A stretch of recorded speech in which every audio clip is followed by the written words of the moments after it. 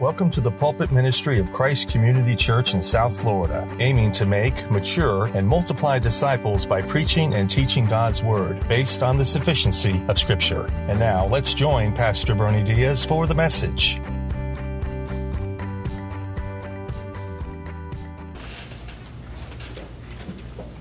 It's not storming in South Florida. Go figure.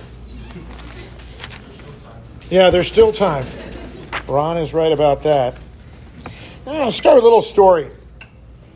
Long ago, there ruled in Persia this wise and good king, and he loved his people. So he wanted to know how they really lived, and so he wanted to know about their hardships. So often what he would do is he would dress in clothes of a working man or a beggar, and then he went to the homes of the poor.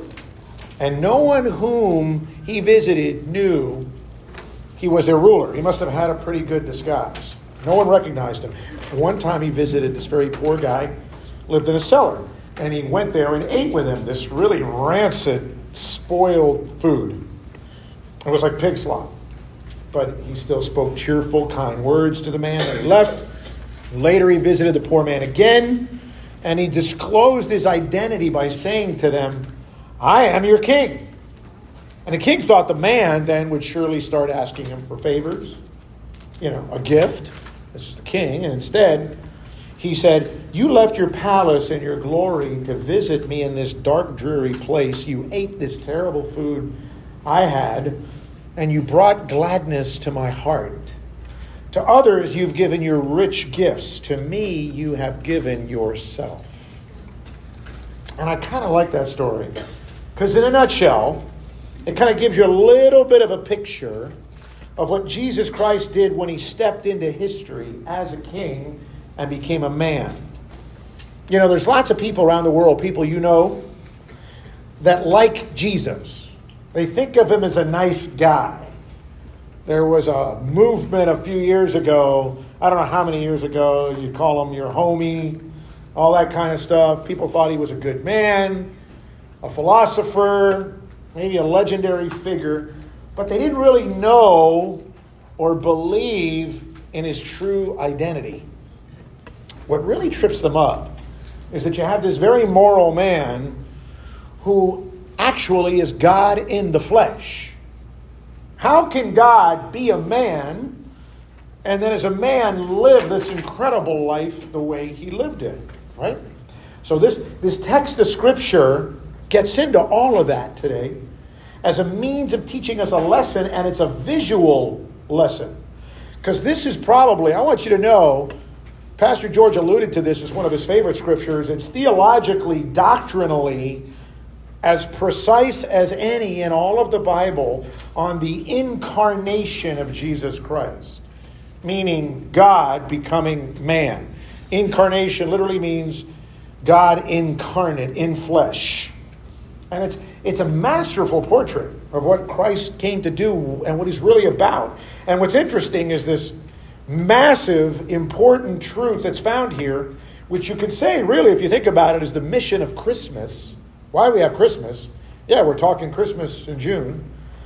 It's just a picture. This is just a picture of the main idea of the passage that goes back to the end of chapter 1, which is, we talked about, the need for us to have humility, to bring about unity in the church and in just relationships in general.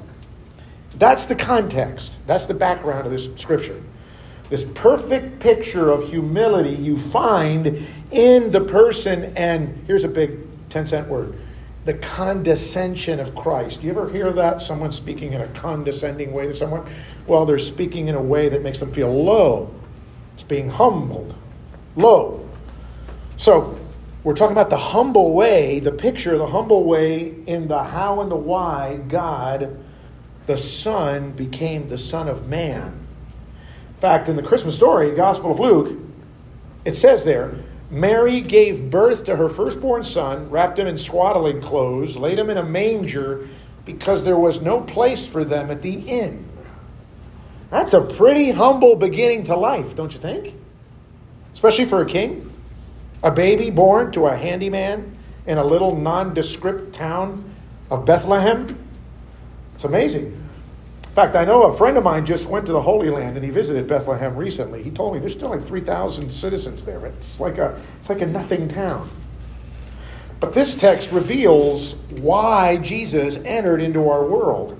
And it's part of a section that runs through verse 11. And it's such a big truth here.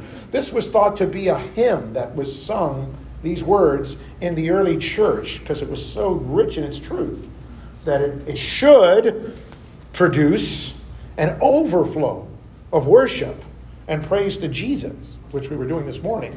And that should humble us in more than one way.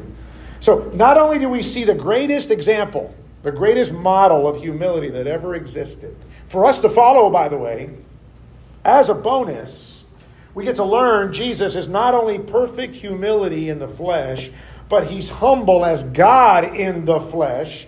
So we're going to see two things in this text. I'll just break it in half for you. You're going to see the exaltation and then the humiliation of Christ. Let's look at the exaltation first. Verses 5 and 6. We'll read it again. Paul writes, "Have this mind among yourselves, which is yours in Christ Jesus, who though he was in the form of God, did not count equality with God a thing to be grasped." Now, this is one sentence in English that goes through verse 7. But we're just taking the first two verses here to look at the exaltation of Christ. And it begins with the idea that all of us should have, when it says the mind of Christ, the similar attitude, the similar mindset of Jesus. We talked about that last week. In which we can, and do to an extent, actually have the mind of Christ. Because you're in Christ, which can be translated as you are with Christ, if you're a Christian. And on top of that, you have the Holy Spirit of Christ who indwells you. All right? So we're here to think like Jesus about humility, which is amazing because it's pictured alongside his deity or his divinity. And I say that. I make a big deal about this because you ordinarily wouldn't think of God or any earthly king or a leader as being humble, right?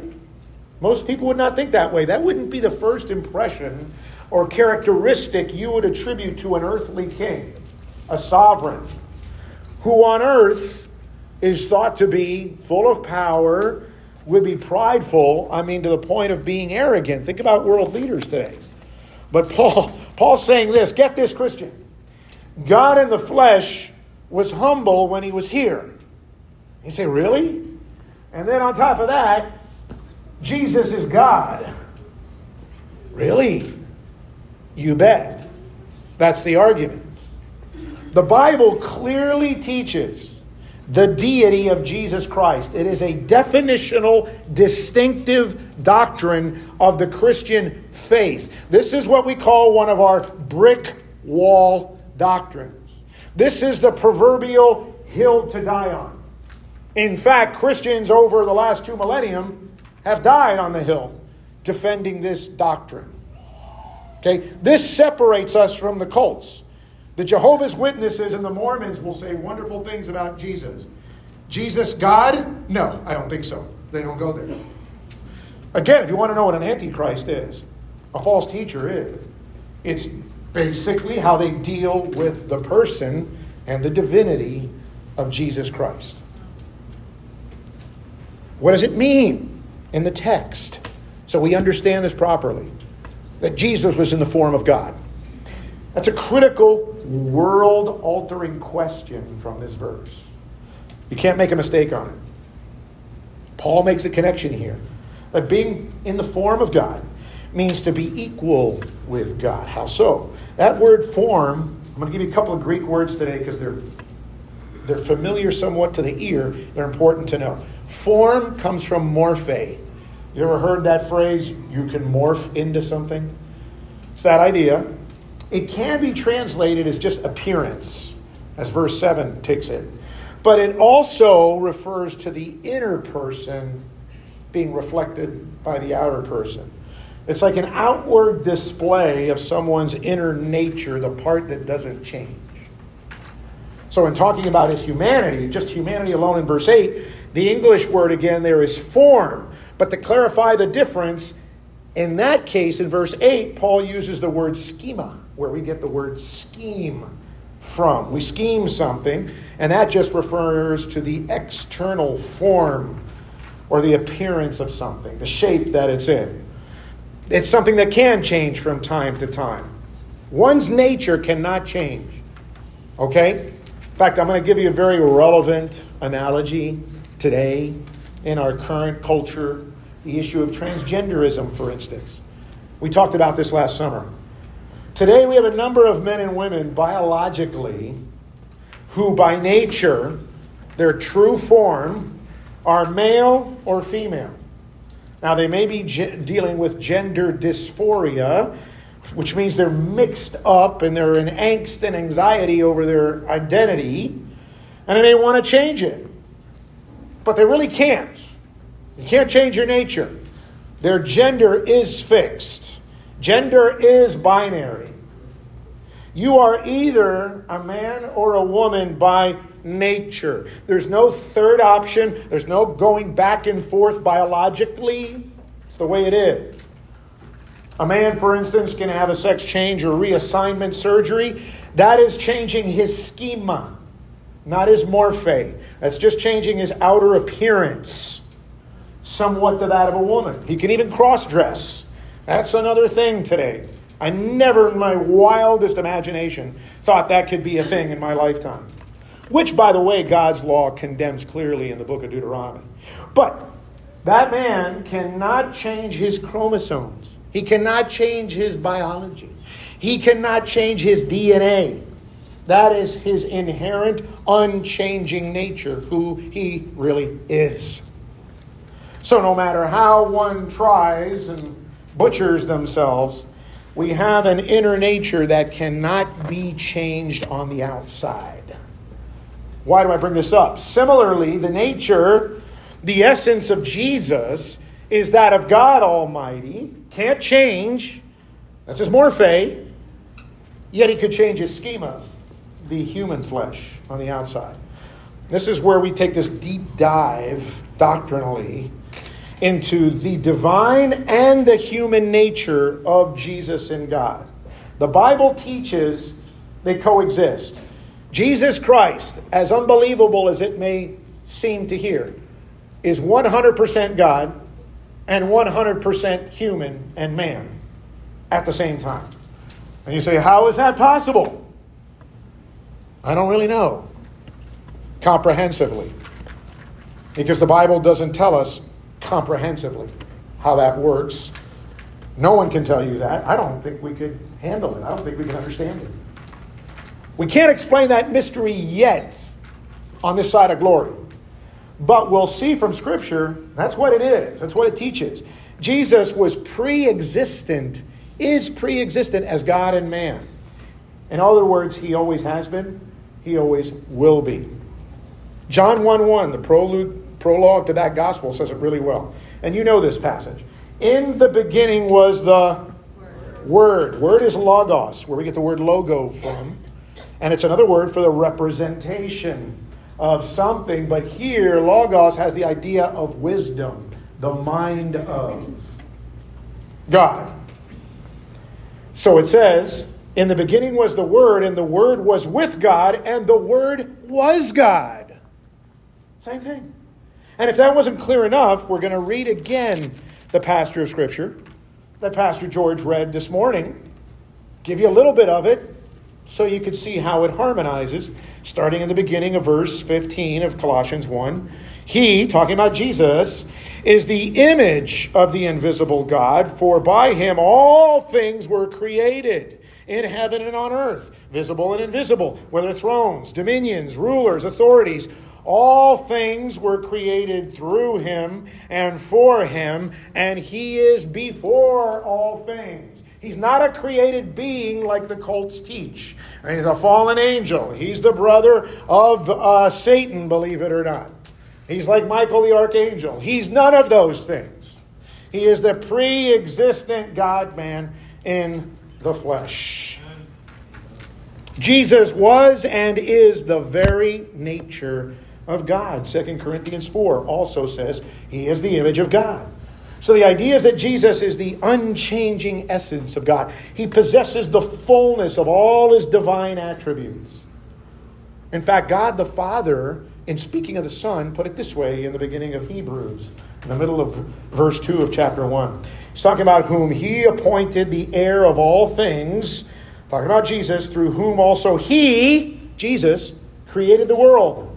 He, same Jesus, is the radiance of the glory of God, and listen to this, and the exact imprint of his nature. And he upholds the universe right now by the word of his power. That's incomprehensible. The reason the lights on are in this building, the reason you're breathing, the reason that the world is still in orbit, moving as it is because the word of the power of Jesus. He's keeping it going. Every millisecond. That's happening. So this is God talk. Talking about Jesus. And that the Son is his exact representation, imprint. It's where we get the word character from. Character of God. Different person, but same nature. So his mission then, as the Messiah, Lord, Savior of this world, was to step into history as a man in the position, get this, of the second Adam. Romans 5 talks about that. Chapter 5 in that book. That Jesus came to be the perfect human being, therefore the perfect sacrifice for sin, the perfect example of humanity and humility, and to give his people the position of having perfect righteousness before God so they can be at peace with God. John 1 says it well again, verse 14. And the Word was made flesh, came in the flesh, and dwelt or lived among us. It's amazing. So this truth is one of the most well attested to fundamental doctrines in the Bible, regardless of what you hear. That's why I'm always surprised. I get freaked out when people come and say, Jesus and the Bible doesn't really speak of his divinity. What? It is so clear, and it's in so many places. I've given you a number of texts already. Jesus himself said in John 10, I and the Father are one. He wasn't talking about sharing his favorite hobbies with the Father there. In fact, statements like that and his forgiving sins of people led the Jews to want to arrest him and kill him before the Passion happened. They got it. They know what he was saying. They knew who he was claiming to be by calling himself even the Son of Man, which is how Daniel refers to the Messiah and Son of God in Daniel's book. Because he was making himself out to be God, it says in the Scripture. They considered that a blasphemy, which, by the way, it would be, except that it's true. Let me show you the same gospel. John, again, John's gospel, chapter 14. Jesus has just told the apostles, he is the way, he's the truth, and the life. Okay? They're blown away by that. And then we get this reaction, verse 7. And Jesus says, if you had known me, you would have known my Father also. From now on, you do know him and have seen him. Philip said to him, Lord, show us the Father, and it's enough for us. What? What's Philip missing? He doesn't get verse 7. And he says, oh, yeah, the Father's here. Can we see him? And Jesus said to him, have I been with you so long, and you still do not know me, Philip? Whoever has seen me has seen the Father. How can you say, show us the Father? That's pretty clear, don't you think? He claimed he was divine in many, many ways. Among the most explicit of all, I think, was when he actually claimed and took the proper name of God to the Hebrews. The same name when Moses asked Jehovah, what will I call you when I go down to take the lot of the people? What's your name? And God said, I am who I am. And so Jesus in John 8:58, incredible statement. He's going at it with the scribes and the Pharisees and the Jews. And Jesus said to them, "Truly, truly, I say to you, before Abraham was, I am." Oh, brother. So they picked up stones to throw at him. Of course. But Jesus hid himself and went out of the temple. I mean, this is a self-evident truth. Jesus is saying, the same name as God the Father is my name. Paul knew this truth. He wasn't bashful about preaching it and teaching it. He added in Colossians 2, "For in him, Christ, the whole fullness of deity dwells bodily." I think that's pretty clear too. Fullness of deity means the full extent. All that God is in Christ. You know, it's a beautiful thing, like Philip, when skeptics might say to you, you know, I wish I would believe in God if I could just see him in the flesh. That way he could relate to me, you know. Then I could see what he looks like, and I could hear his voice, and I could see how he lived as if he were on earth. And then all you have to do is, have you ever read the Gospels? Have you ever read the New Testament? Any part of it at all? You ever heard of this person, this guy, Jesus Christ? Because he's there. God in the flesh. It's all over the place. You can't avoid it. Titus 2, when Paul's referring to Christ in his second coming, he looks forward to it and says, "And the appearing of the glory of our great God and Savior, Jesus Christ." Hello. So this is presumed biblical truth, the divinity of Jesus. If Jesus isn't God in the flesh, you have no Christianity whatsoever. Okay? So we die on that hill. That's a brick wall doctrine.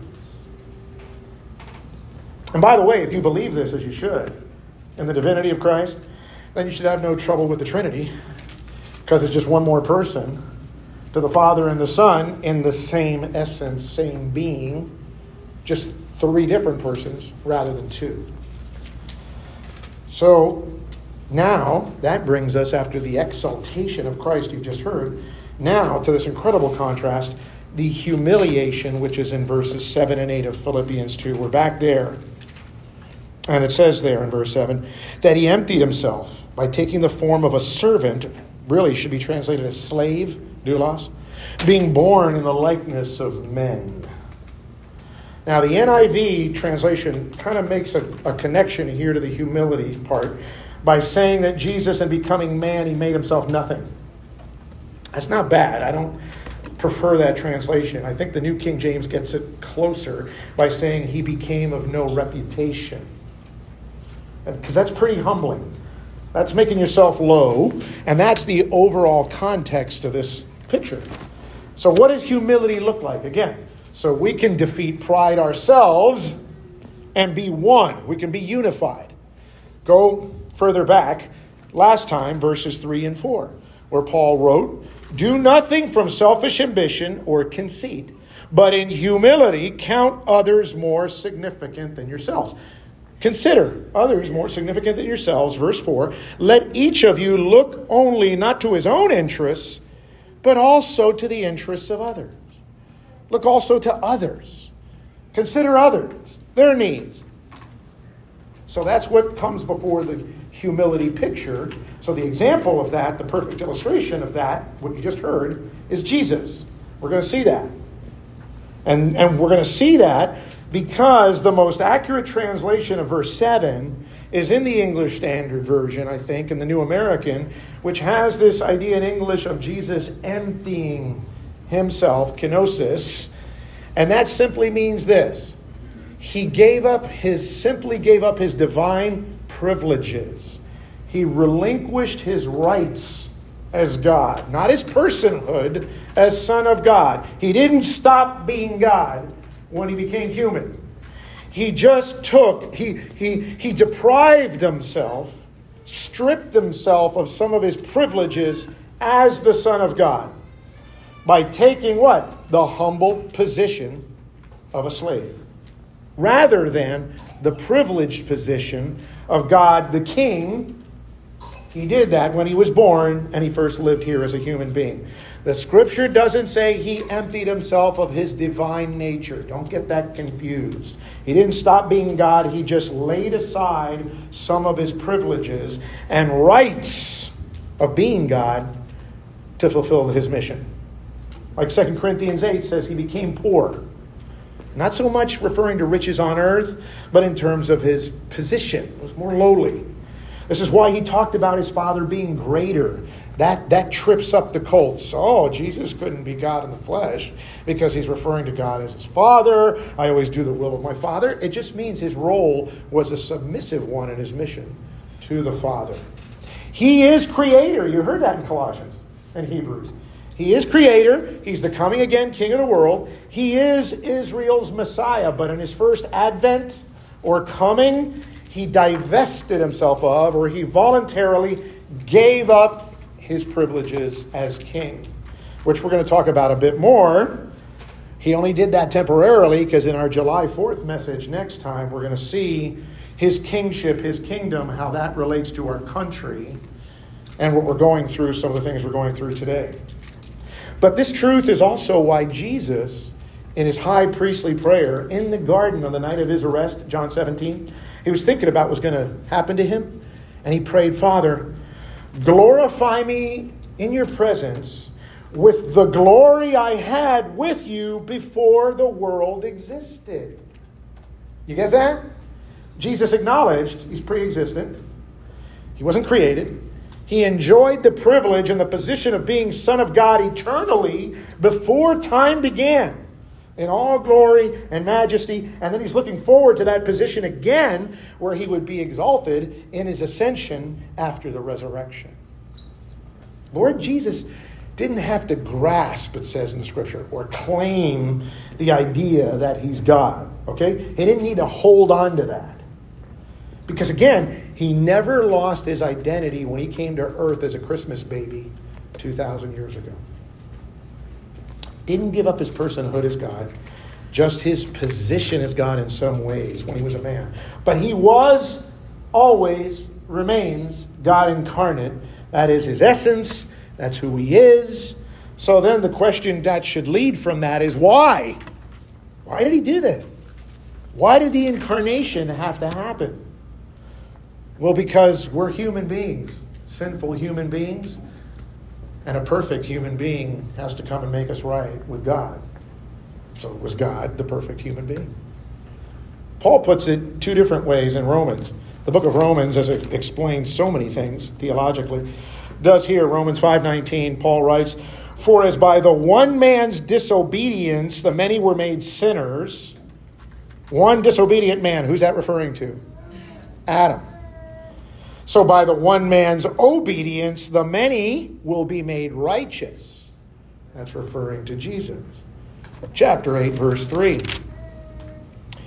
For God has done what the law, weakened by the flesh, could not do, meaning perfectly obey it, by sending his own Son in the likeness of sinful flesh, and for sin, he condemned sin in the flesh. That's why we have the incarnation of the Christ.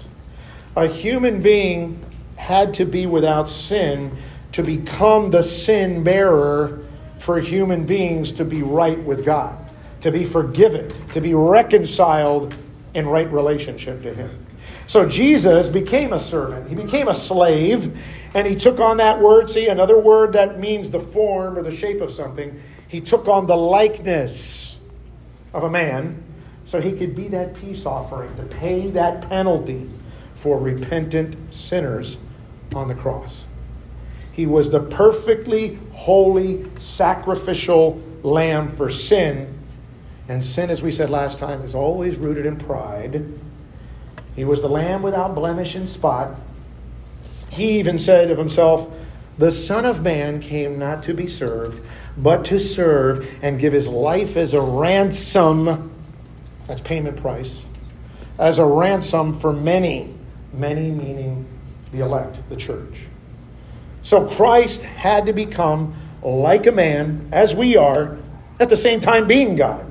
He was like us, but also different from us. I've heard this question asked, well, what kind of man? Was Jesus like Superman? There's some that, the modalists, some theologians think it's like he just changed roles here and there. The fictional Superman did have an alter ego, right? He had a mortal appearance, a likeness, Clark Kent, right? Then when it was time to save people, he'd rip his shirt and he'd change into Superman. And he exercised all these superpowers, except, of course, when he runs into kryptonite, which can kill him. So he's not that strong. But Jesus was human in every way we are, other than the fact there's only one thing he couldn't do. Jesus couldn't do one thing. What is that? Sin. Unable to sin because of his divine nature, even in human flesh. You see, that's a big difference between him and Superman. I hate to burst your bubble. If you're into DC Comics, as I was growing up, and I watch all the movies and everything, Superman's a sinner. Hello. All right? He blew it here and there. Now, I'll tell you what the Bible says about Jesus. He felt sadness. He got angry in the perfect way. He got hungry, thirsty. He tired. Remember he slept in the boat on the Sea of Galilee before calming the storm?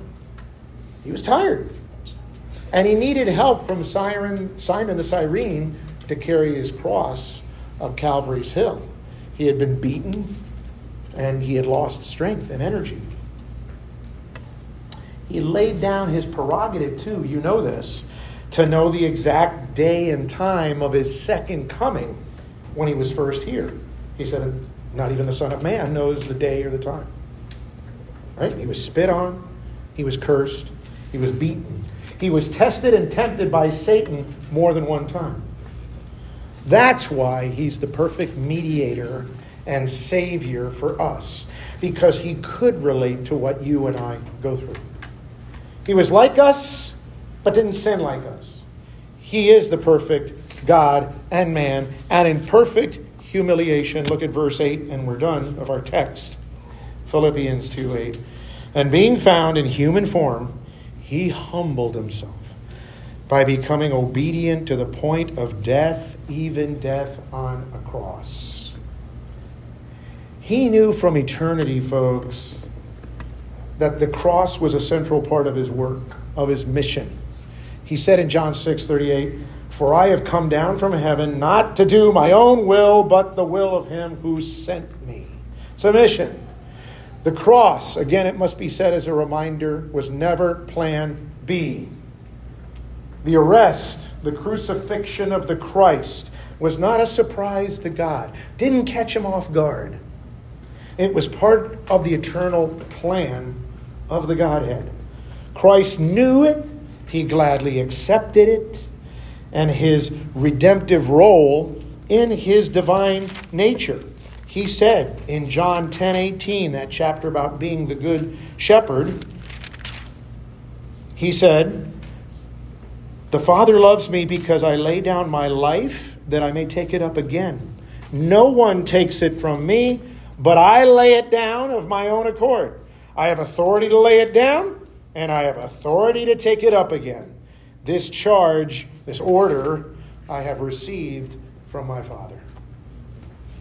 The book of Deuteronomy, and it's echoed in Galatians, said, he who is cursed hangs on a tree. That's a synonym for the cross. Okay? The cross is the tree in that context. That was the most shameful, horrific death anyone could die. And it had to be that way because sin is an abomination to God. He hates it so much because of how it disfigures his creation and his favorite creatures, his image bearers. He had to punish it and curse it in the worst, most public way possible at that time. Somebody once said, anybody who died on a cross died 1,000 deaths. In this case, I think he died the deaths of It's been millions of deaths over the centuries. The perfect Son of Man suffered and died to make sinners sons of God. And he did it in shame so you and I wouldn't have to suffer that shame. If you're in Christ, folks, you're a true child of God. God is your Abba Father. He adopted you, and he did it because his Son, God in the flesh, died in your place. Jesus humbled himself. That's why, because he brought himself low in human ego by obeying our Father in heaven. That's the last idea here I want to get across to you. He submitted to him and his will. This is a hallmark of humility. You ever want to know if you're humble? Are you humble? Ask yourself, do you obey? Humility and obedience go side by side. And obedience is not only a sign of humility, it's a sign of love. In John 8, Jesus also said of his Father, I always do the things that are pleasing to him. Those of you with children in the room, as many of you have, and I've always used this phrase with my kids, especially when I'm having a tough time with them. They were young, trying to get them to do what they should do. I would say, I like when you tell me you love me, but show me you love me. Do what I say. Because that's what Jesus is talking about. Obedience, humility is measured in obedience. It's really amazing. Jesus demonstrated his love and obedience by being a foot washer. Not only a foot washer, but a cross bearer. So the big application for us here to take away today for us is how are we demonstrating our humility and our love for Christ with our obedience? Do we habitually love Christ so much we habitually obey his word? Habitually, not perfectly. Habitually. John 13, again, that night of the Passion Weekend, just as it's beginning, that Thursday night, you're going to remember what Jesus said and what he did in the upper room, right? Listen to it again, John 13, verse 12. When he had washed their feet and put on his outer garments and resumed his place, he said to them, do you understand what I've done to you? You call me teacher and Lord, and you're right, for so I am. If I then, your Lord and teacher, have washed your feet, you also ought to wash one another's feet. For I have given you a what? An example. Philippians 2 again, another example. That you should do just as I have done to you. Truly, truly, I say to you, a servant is not greater than his master, nor is a messenger greater than the one who sent him. He's talking about himself. If you know these things, blessed are you if you do them. Are you and I foot washers? In our context, right? Are we slaves to Christ in righteousness and slaves to others? Do we do the one another's in this church? And with your other loved ones amongst your family and friends? Jesus wrapped up his message that night about this way, going toward the end of John 13. Verse 34 in the middle of it. He said, this commandment, that you love one another, just as I have loved you, you also are to love one another. Now get this. By this, all people will know that you are my disciples, if you have love for one another. Now, thankfully, as John Burnett will tell you, he says one of the things that attracted him to this church is that it's a loving church. We're about truth and we're about love. And Jesus just said that has to be the case for every church. If the people in this church don't love one another, Jesus just said, you're not mine.